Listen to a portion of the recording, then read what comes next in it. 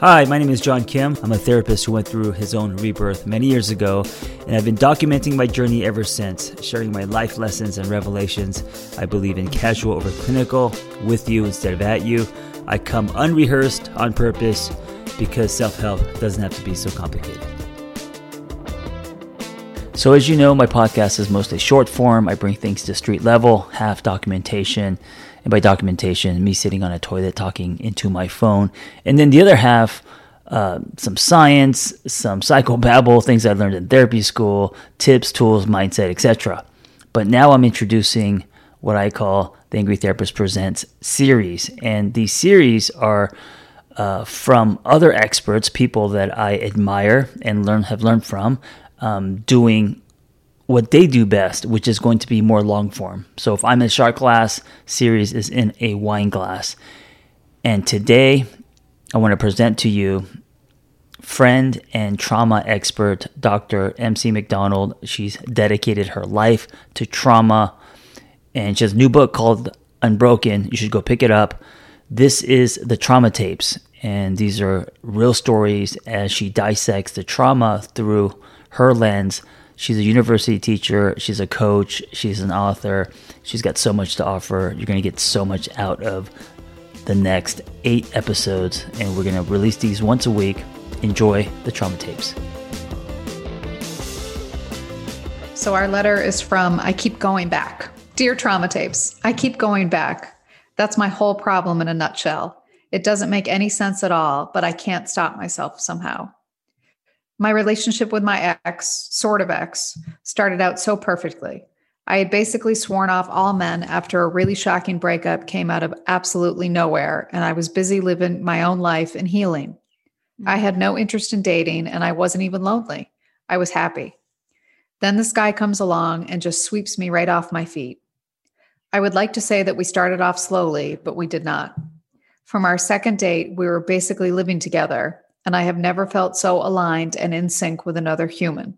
And then slowly he started to change and get really dark. I work in a male-dominated service industry job, and so I have a lot of contact with friends that are male. My ex, sort of ex, started to get insanely jealous and controlling. He made me send me my location at all times and would come into my job and try and catch me flirting or sneaking off with my coworkers. From there, it just got worse and worse. He would cut me down about everything. The way I dress, how loud my laugh is, my hair, my weight, my intelligence. It was all really subtle, and he kept saying he was just trying to be honest, trying to care for me, trying to help me get to the best version of myself. I started to feel terrible about myself, and our sex life suffered. He would pout like a little boy when I said I didn't want to have sex. Looking back, this is extra insane because he was the one who made me feel terrible about my body. Anyway, in the fall, we had a giant big fight and he pushed me hard against the wall. I could not believe that he put his hands on me like that. And for a few minutes, I was more done with him than I have ever been with a person. He immediately was shocked by himself and tried to apologize and beg me to stay. He fell on the floor crying and said he had no idea why he would do something like that. The only reason he got so intense is because he loves me so much. We have been broken up and haven't lived together since, but I just cannot stop myself from staying in touch with him. I know it's not healthy for either one of us, but I keep going back. I think we can be friends, and then we go out for lunch and are walking hand in hand before you know it. Then I run away and distance myself a bit, and eventually he rages at me. The last time we connected, and then I distanced myself, he was posted up outside of my apartment yelling up at my window. I almost called the police. On one level, I know this person is not for me, so why can't I stop going back? How can I just get to a place where I stop missing him and just move on with my life? Signed, I Keep Going Back. Okay, I have a bunch of notes. What are your initial thoughts? I just don't know why, as women, we seem to tolerate unacceptable behavior. Mm-hmm. I mean, it breaks my heart. It's sad. Anyone who does even a little bit of the things that is being described in this letter is not someone worth spending time with, much less being vulnerable or intimate or any of those things. And it's just, it makes me, I don't know why we do this. And we all do it. We've all done it. We've all been there in situations that don't feel right and aren't right for a lot of reasons. And we either cannot get out of them or we continue going back to them. I think it's just a story that's as old as time. And I don't understand it. Yeah. And it makes me sad.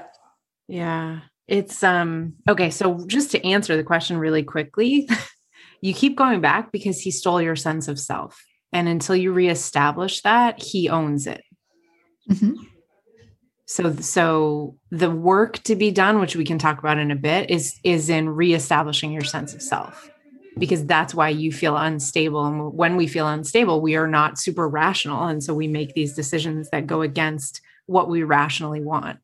So just to kind of make sense of your behavior, which to you doesn't make sense. Like, it sounds like like, she's like, why am I doing this?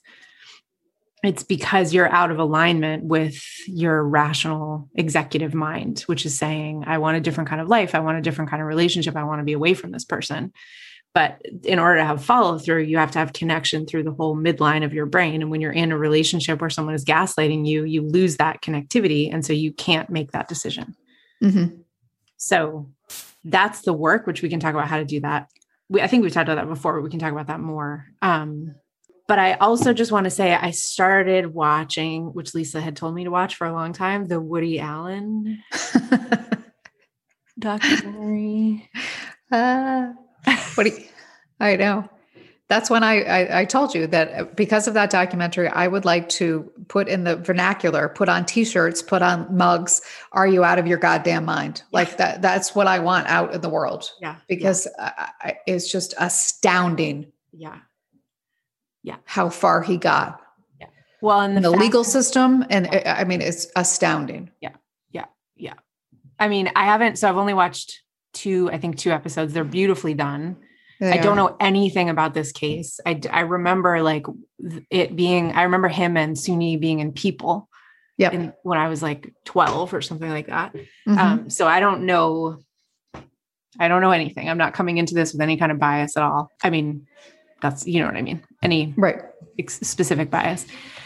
And, I think what's really interesting, and I would love to do like an infographic on this, is how many moments there were when rational adults turned off their alarm systems and had a conversation within themselves and said, that can't be happening. This can't be happening. And so, okay, just to give you a tiny bit of background, if you have no idea about what the case is, Woody Allen was married to, were they ever married?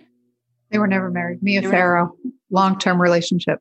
Yep. And Mia Farrow had adopted many children and then had a biological child with him. And one of the children they adopted, Dylan, became an obsession of Woody. And there was sexual assault when she was a child. She reported that he took her down in court and in the media by saying that she was making it up and priming Dylan to say these things as a toddler. There's tons of witnesses. There were other people who saw shady things happening. And then he, kind of in the midst of this, had an affair with the oldest adopted child of Mia Farrow, Suni, who he's still married to. They got married in 1997 and they're still together. She was 19 at the time. Actually 17, but she was 19. Younger when it started. Yeah. She was underage when it started. Yep. Yeah. And, so there's two things that are really interesting. And the reason that I bring this up, so it's really well done and it's interesting to watch. So go watch it. Grooming, right? The way that someone has to be groomed in order to be taken advantage of is a fascinating and terrible phenomenon. And it sounds like, and I think this is true in any situation where you have someone who's trying to control you and gaslight you. They groom you by convincing you, and this can be unconscious, by the way, it's not necessarily like intentional and malicious. And like premeditated, but they groom you into thinking that that this is a special love, that you are the best thing that ever happened to them, that nobody will ever love you this way, whatever it is that they need you to believe. And then this intermittent affection and love is exchanged with criticism. So they're building you up as an object of their affection and tearing you down as your own subject, as your own self, if that makes sense. And so by the time the violence or sexual assault happens, you are two things: detached from yourself and unhealthily attached to them. Mm-hmm. And I think sounds like this is what has gone on in this relationship, right? This person tore you down verbally. It got physical, but before it even got physical, he was making you believe that you're not smart, that there's something wrong with your body, right? And the suggestion under there is that nobody else will love you, you won't find another partner or whatever. And so you get into this threat fear state, and then you believe this is the only person who would ever love you. And in order to like come back from that, you have to go through several steps in order to fully detach. Am I making sense? Yeah, absolutely. What are you thinking? I was just thinking of the Woody Allen thing and how not only did he groom the victim in this case, he groomed society. Yep. Because he was making movies about this very subject. Yep. And he put it out in the world that this was okay to do. Yep. God, there's a term for this. Specifically the relationship with Sun-Yi that, I can't remember the movie. I'm trying to look it up. It was with Margot Hemingway, Manhattan, where she was underage, right? So 17. Yeah. And he was in his 40s. Right. And they had a relationship, and he put that out in the world and groomed us. Right. There were so many people that did not want to believe that he was capable of this. Right. Just like there were so many people that did not want to believe that Michael Jackson was capable of what the things that are alleged, in his world. Mm-hmm. Same with Bill Cosby. I still don't want to believe the Bill Cosby thing. The 50 something women have come through, and it's still hard for me to believe it. I know. Well, and it's not that you don't believe the women, because I know this because we've talked about this. It's that Bill Cosby was like a mainstay in our childhood. And so you don't want to believe that person who did so much good is capable of that. Right. But yeah, anyway, sorry. I'm stuck on the Woody Allen thing. No, it's, but I think I can't remember the term. It's like there's a term for this in psychology where the more people around you believe that a thing is true, the harder it is for you to go against that. And so that's true in any phenomenon, right? So like if a majority of people believe that the vaccine gives you a microchip that allows Steve Jobs to follow your whereabouts or whatever the fuck people think, that it becomes harder to be the minority who stands against that, because you're now working against this like social web of people who believe this.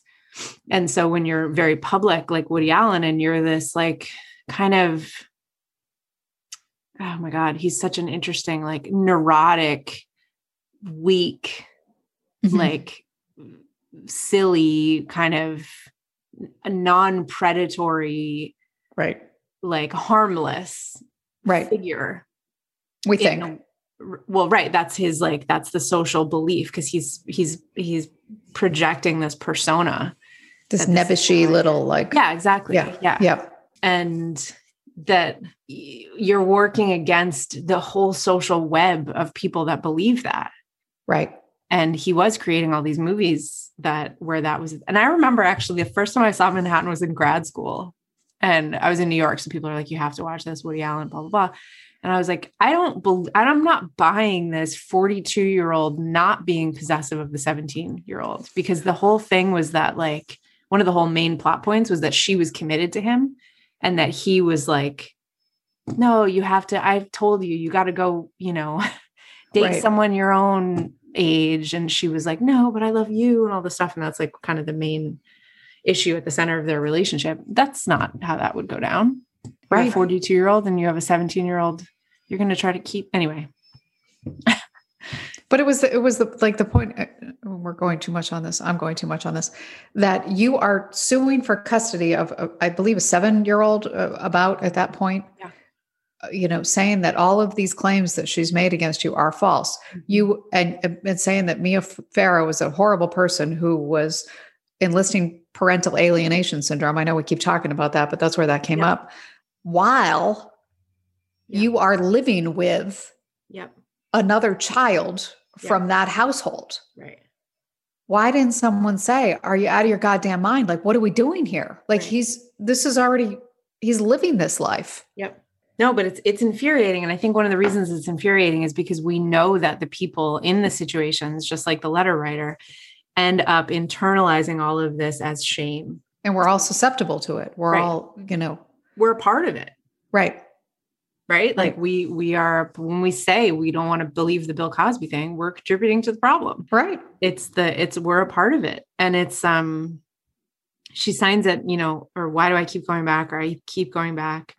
This is why, because you've been reduced to like a shell of yourself, because we don't advocate for people. We don't believe them. We don't listen. And so you're taught to continue to internalize everything and continue to internalize everything and continue to be polite and quiet and unseen and all these things, and not push back against this person who's telling you that the way you dress is not okay. Your laugh is too loud. Your hair is a problem. Your weight is a problem. You're not smart enough. Right? Anyone who says any of those things to you, we should live in a society where that is not happening. Right. And that when it does, we recognize that and we don't internalize it. And we say, you're telling me a lot about you. You're not telling me anything about me. Do you know what I mean? Yeah. So explain again, when I say that this keeps happening and this is, we've all been in this situation or some degree of this situation, what happens in your brain? Yeah. When someone continues to do this to you, because that takes the shame out of it. If we can understand what happens. Yeah. And how it's neurological. Yes. Yeah. So what? Please say it again, please. It's important. Play it again, Sam. This is, what I want to do in real life is I want a Pixar movie about memory. I'm putting that out there. Let's manifest this. I know. I feel like it's just because you said it, it's going to happen. Because I see like the little, like we just need to understand more about memory. Okay. So you're with a boyfriend or you're in a relationship and someone is saying those things that are like, picking at you a little bit. Yeah. So here, okay. In order to make decisions about yourself and your life, you need two parts of the brain to be connected and online. One is the prefrontal cortex, which is executive function. And the second is the midline of the brain. And part of the prefrontal cortex is part of the midline. But the midline, they call this the Mohawk of self-awareness because it runs through the center of imagine a Mohawk. That's like where it is in your brain. That's in charge of things like interoception and proprioception, which is like your sense of self in time and space and your sense of self as a person. So when you're decision-making about your own life, you need the connectivity between those two parts of your brain. Okay. And when you're in any kind of threat situation, those neural connections get weaker because your threat system is online.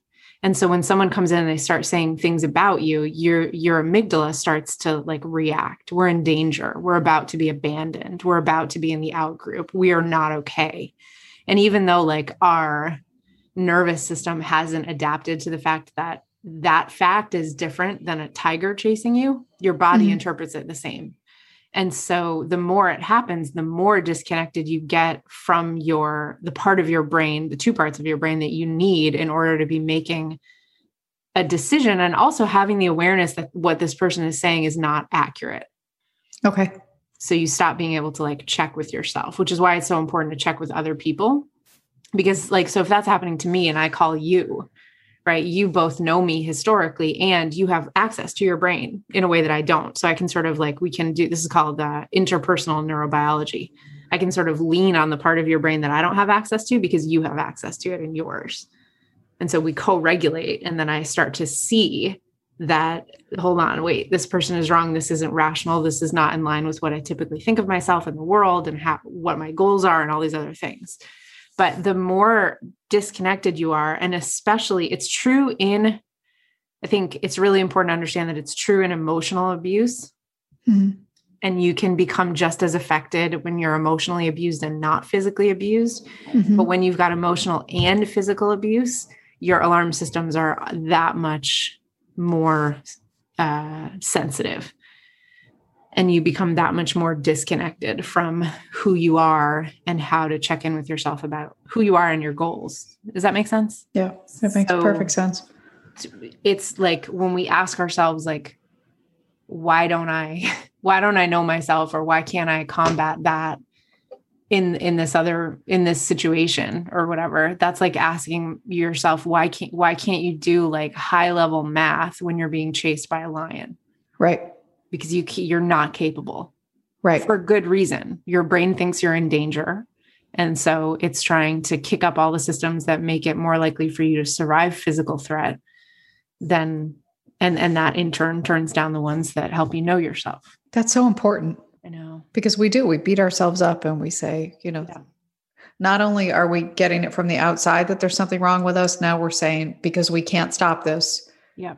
We also believe there's something wrong with us. So it just compounds. Yeah. And then the systems, like we were just talking about with the Woody Allen thing, the systems around us, that societal web says, yeah, there is something wrong with you. Right. I don't understand your behavior. Why don't you just leave? He was violent. He was mean. What the hell's wrong with you? Right. But the truth is, like, it is really hard to reconcile. I mean, she describes really beautifully in the beginning, like she fell in love with this person. She thought this was ideal. She got knocked over, and I think like, this is the other thing I want to talk about. Yeah, me too. I know what you're going to say. What? Go ahead. Can we stop romanticizing being knocked over by somebody? Because that is a bad sign usually. Yeah. Yeah. When someone, and I can't remember the term for this either, because this is just one of those days. Apparently I need some sort of vitamin that enables me to recall words or whatever the fuck. But, when someone is, and again, this happens with narcissists. I'm not diagnosing this person, but this is a trait in narcissism, and in narcissistic personality disorder. They almost don't have a personality of their own. And so they mirror yours. Mm-hmm. So the person you actually fall in love with is yourself, which is super interesting. But when you're feeling this, like she said, like, I was more in line and in sync than with anybody else. Yeah. And I was knocked, right. It sounds like she went into this relationship kind of not wanting another relationship, kind of being cool on her own, that kind of thing. And then this person comes in and mirrors her, and then she gets knocked over. That's the beginning. And then that makes it possible for that person to like infiltrate. Right. And get in and mess things up. And again, nobody wakes up in the morning wanting to be a narcissist. I don't think that this is necessarily conscious, but that doesn't mean it's not real and damaging. You know what I mean? Right. Right. What were you going to say though about this same thing? Well, because you recommended couples therapy, which is like insane. I'm only on the first season, so but I'm like watching it every night, like with my mouth hanging open. It's unbelievable. I have to talk about Mao no, I can't talk about him. Okay. I can't talk about, I can't. Like I think about him way too much as it is. And I like cannot talk. He's going to make my head explode soon. Sorry. This is apparently like the TV edition. I know.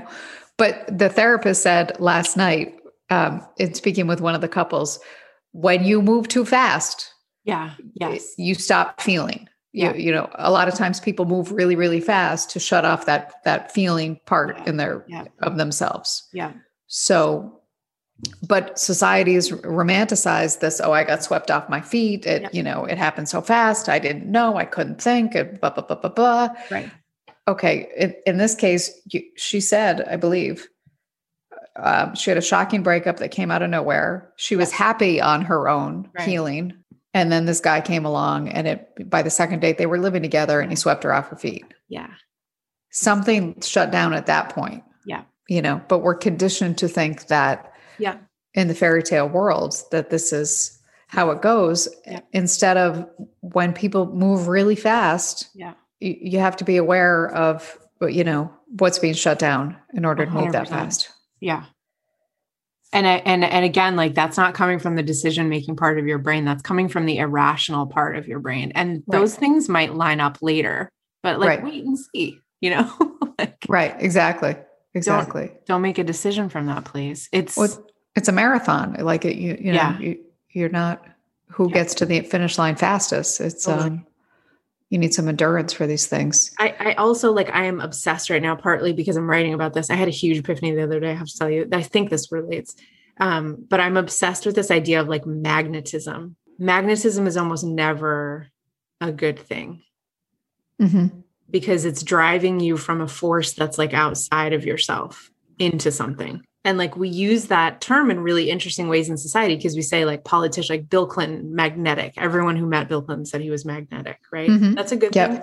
And it's a thing that makes him capable of taking advantage of people. And it's a thing he used mostly for good, right? But like, and it can be used in other ways. The other people we ascribe magnetism to are serial killers. Right. Who's the guy that had all those relationships and he was a serial killer, but some of the women are alive, and they did like a documentary from them. Ted Bundy. And everyone was like, he was so magnetic. He was a, charming, attractive guy. Right. Yeah. It's like, holy hell. But okay. Here's why magnets are dangerous. I'm obsessed with the trauma bond, because this is one of the things I'm writing about, because we're getting it wrong in society, because people are just like co-opting it on social media and saying crazy shit. But it's a real thing, and we need to understand what it is. And I think like I had the big epiphany I had the other way is that moral injury cuts the other direction as well. So let me rewind. Moral injury is this idea that like when something terrible happens, it's not, the injury isn't just about the thing that happened, the loss or the shattering experience or whatever, but the fact that it took with it all of your structures about how the world works and what is good and evil and how things are. And so your injury is a moral injury. You have to rewrite your whole blueprint for the way the world works. Mm-hmm. When you have, and I don't know anything about this letter writer, but I would guess some things and speculate. When you have trauma developmentally, when you have had relationships that are bad, and you are not, you're not used to being loved and cherished and appreciated in this full and rational sense, you are going to be more likely to continue to be in relationships because of this magnetic pull, because they look like the other ones. And if someone comes into your life and is actually good for you, it shatters your moral structures, because your moral structures are built upon the trauma from your childhood and not from stability. So the good thing can actually cause a moral injury as well. And that can cause you to cut off a good relationship or not see the potential, because you're like, well, one of these things doesn't belong, right? Like Sesame Street, one of these things is not like the other. Yeah. And that's a good thing. All of the rest of this magnetic stuff from childhood is what you keep repeating. Does that make sense? Yeah. So if you're trying to figure out why you keep doing this, if this is a pattern, I'm speculating that it is. I mean, she said she had a bad relationship before, which who knows why, but try to figure out what these things have in common and where that comes from and why the other kind of thing feels so foreign. Because in order to be able to invite that into your life, you have to get over the hump of that's uncomfortable because it's different. How would she do that? How would she would think about how she felt during? Yeah. So a great way to do it is to like check in with your body and try to see what memories come up. So if you go into your body, into this moment, like pick the most vivid memory. You're sitting on the couch and he starts criticizing you and you're like, what? And there's a super vivid memory with that, right? Mm-hmm. Pick that and then try to find that. How did that feel in your body? Did you start to sweat? Did your face get red? Did you have panic? Did you shut down? Like whatever that was in your body. And then try to remember, meditate on that feeling in your body and try to remember something from before. Where did you feel like that in your life before? Okay. Got it. And then you'll see, okay, here's the trigger that's getting pushed. Yep. And God. In my nervous system and in my body, I've been taught to believe that this is how we feel. This is how we feel in the world. This is what it feels like to relate to someone. It means to feel a little panicked and small and appreciated and loved, but in this complicated way. You know what I mean? Right. So she's being attracted to the same kind of experiences. She's being magnetically drawn. Yeah. It's not even like attraction, like desire, you know? Yeah. It's like this is why Freud called it the repetition compulsion. We just need to take that back. It's a compulsion. It's not a choice. And so to figure out, so you need awareness in order to like, to figure out how to choose to behave otherwise. And if you can't go into your memory and remember things, that's okay, because you already have a bunch of knowledge, which is how this person made you feel. Right. So, and that goes with the good stuff too. The feeling of being swept off your feet, the feeling like you're aligned and in sync in a way you've never been with a human. All of these things become now your new red flags. Interesting. along with when he made you feel small, when he criticized you, when he controlled you and tried to like make you send him your location and not be friends with males and all this other stuff. Like all of that becomes your red flags for your next relationship. You want the opposite of that. Right. You want some conflict. You want some lack of alignment. You're supposed to be differentiated in an interdependent relationship. You're two different people, you know, if you feel like that's enmeshment. Is that making sense? It does. Absolutely. I feel like we talked about 7 million things, but the takeaway is this is why you keep going back. It's because your neurobiology is thinking it's the right thing to do. And you need to like shock it back to life and start doing otherwise. And the way to stop is by two things. I think like, you know, we talk a lot about, we're obsessed with making commitments to other people, and we almost never talk about commitments we're going to make to ourselves. And I think like making a commitment to yourself that you deserve a better path and a separation from this person and a different kind of relationship. And what does that mean? Right. Right. So and then make commitments that feel possible. I'm not going to talk to them for a week. I'm not going to go back for a month. And then I'll check back in. And if I still want to, then I'll reevaluate. Right. So make a set of commitments to yourself and hold yourself to them as best you can. And then, while in that space of time or whatever, connect with yourself. Ask yourself at every hour of every day, what do you like? What do you want? What kinds of things are you interested in? And that can be anything. Like, it doesn't have to all be about like work and self-help. It can be like, you know what? I've always wanted to learn to surf. Okay. Let's start researching that. What kinds of surfboards are made? How do you get one? Where's the best place to go? What does it cost? Like, every time you go into that brain space of connecting with yourself, even if you never go surfing, you are reestablishing those neural connections that you need to make better decisions going forward, which is super cool, you know? And also maybe reaching out to people who know you to kind of, you know, when you have that uncertainty about maybe who you are because you've been, you know, crushed, or your spirit's been crushed, reach out to people to remind you of who you are. Totally. And what you like to do and what makes you happy. Because it's easy to lose that, you know, but the commitment to yourself is important. Like I remember being in a bad relationship a long time ago and telling myself, you know, very, you know, kind of a similar situation. I kept going back, was putting up with all kinds of horrible behavior, you know, and everyone in my life was saying like, why the hell are you doing this? This is ridiculous. And then you isolate yourself because you don't want that kind of feedback. And, you know, it becomes this just awful, awful cycle.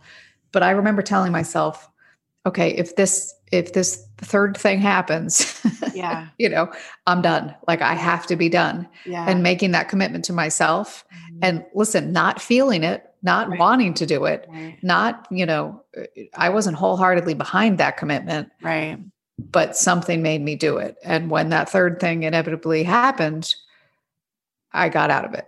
And you get out of something one day at a time. You know, one minute at a time, 1 hour at a time, 1 day at a time. And then you start to get back to a better place, I think. But even when you're not feeling it, just try and do what you can. You know, does that make sense? Totally. It's such a like, again, I think there's like an interesting parallel because we're letting our emotions drive the car. They get to be in the car, but they don't get the keys, you know, like, they like how you feel is not the only thing that matters. You know, you can feel like, oh man, this is hard and do it anyway. And you can feel like, oh God, I don't know if I can do this, and then show yourself that you can. And that's super empowering, you know? Well, you start to build on that, you know?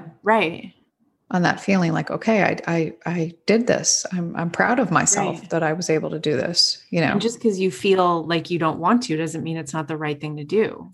Exactly. You behave as if you just do it until you can feel better about it. And you will. Totally. Because you get glimpses along the way. And I'm sure she has, because it sounds like there've been some moments of separation, like of like, oh, okay, like this is what it's like to forget about this and to like be myself and to laugh and connect with my friends or do this thing I'm interested in or whatever, you know?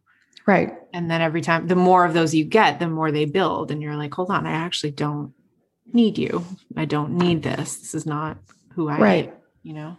And I was also thinking like, what would you tell your dearest friend to do? Right. Like, what would you hope for them? If you can't think of it for yourself, like make yourself a separate person. Like how would you put your arm around this person and say, this is what I hope that you can do, that these are the next steps that I hope you can take. What would you wish for your sister or your dearest friend or an important person in your life? Yeah. And make that person yourself, if that makes any sense. Oh, totally. Treat it like an outer body situation. Yeah. Because if you can't out of body. Out of. Because it's like that sometimes you can't reach for self-compassion, but you can imagine compassion for somebody else. Right. And so then if you can do that, then you can move inward to self-compassion. The commitment to self thing is really important. I also think like as friends in society, we need to be better about supporting each other kindly, because I think a lot of people become isolated. Like I was thinking about this in the situation that you described. I think a lot of people are like, I don't want to be friends. They give you ultimatums, right? You're in the wrong relationship. I've decided this from the outside and I won't speak to you until you're out of it. Mm-hmm. We need to stop that because it's not helpful. The thing to do with the person is to say, hey, here's what I see. Are you seeing this? Like, I support you, whatever you're going to do, but I can't like let this go. Here's what I see. This person is critical of you. This person is whatever. Like, do you see this? I need to make sure that you see this. Right. I support you, but I want to make sure you see this, because then you don't cut the person off from their support system, which is what they need in that moment. And even if you think as the friend or the person on the outside that you're not being heard, you were being heard, because that little voice like sticks in the other person's head and they replay that over and over again. And it comes in, you're like in the shower at night in bed and that little voice comes in and it's like, are you seeing this? Right. I don't want to, but yes, Yeah, exactly. Yeah. It's hard. And I think like, as you said, like the road out is 1 day at a time and 1 minute at a time and 1 hour at a time. Like be kind to yourself. It's hard. It is hard. You love this person. It's hard to reconcile that ideal version you had of them with the other terrible reality. Yeah. But you will, that 1 minute, that 1 hour, that 1 day that you continue to commit to yourself will feel good. I promise. Yeah. There's a lot on the other side. She said that she was in a good place before this happened. You can get back to that good place. Yeah. I know it seems impossible too. It's amazing how distant we get from ourselves, like it's kind of like fascinating. God. Yeah. But it's when you recover yourself, you're like, oh, damn, this was here the whole time. Right. I'm still here. Right. Shit. Good luck, letter writer. Yeah, we got you. I also just want to say like one more thing. I like when we talk about these other people that, that sometimes we call narcissists or, I don't believe, because I can't believe that these are Disney villains, in the corner plotting and planning like who their next victim is going to be. I believe that would be a lot easier. Right. But that these people are also broken on some level and are acting out of pain or, I can't believe that they're just lying in wait for the next innocent soul to come across. No. And it's an interesting balance. Cause I think like I tend to see, as my therapist says, she's like, the gray serves you really well until it doesn't.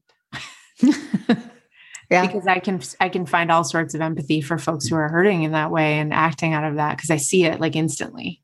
Mm-hmm. Like, oh, you're not mean. You're doing this because you're in pain. And even when you're talking, when you're reading through that letter, like, I'm like, oh my God, what a terrible feeling he must've had. Like, she's off with all these guys and the service. I just imagine her being like a bartender or something like that. Like all these like good looking men and like he's at home and like, oh God, that's scary. I can understand why you get controlling. And like, and if you have pain and insecurity on top of that, it's going to just make you feel like everything's out of control. And then you act in this way, like, and then I go off and running into too much sympathy for that person. But you're totally right. It would be a lot easier if these were Disney villains, because then we could write them off.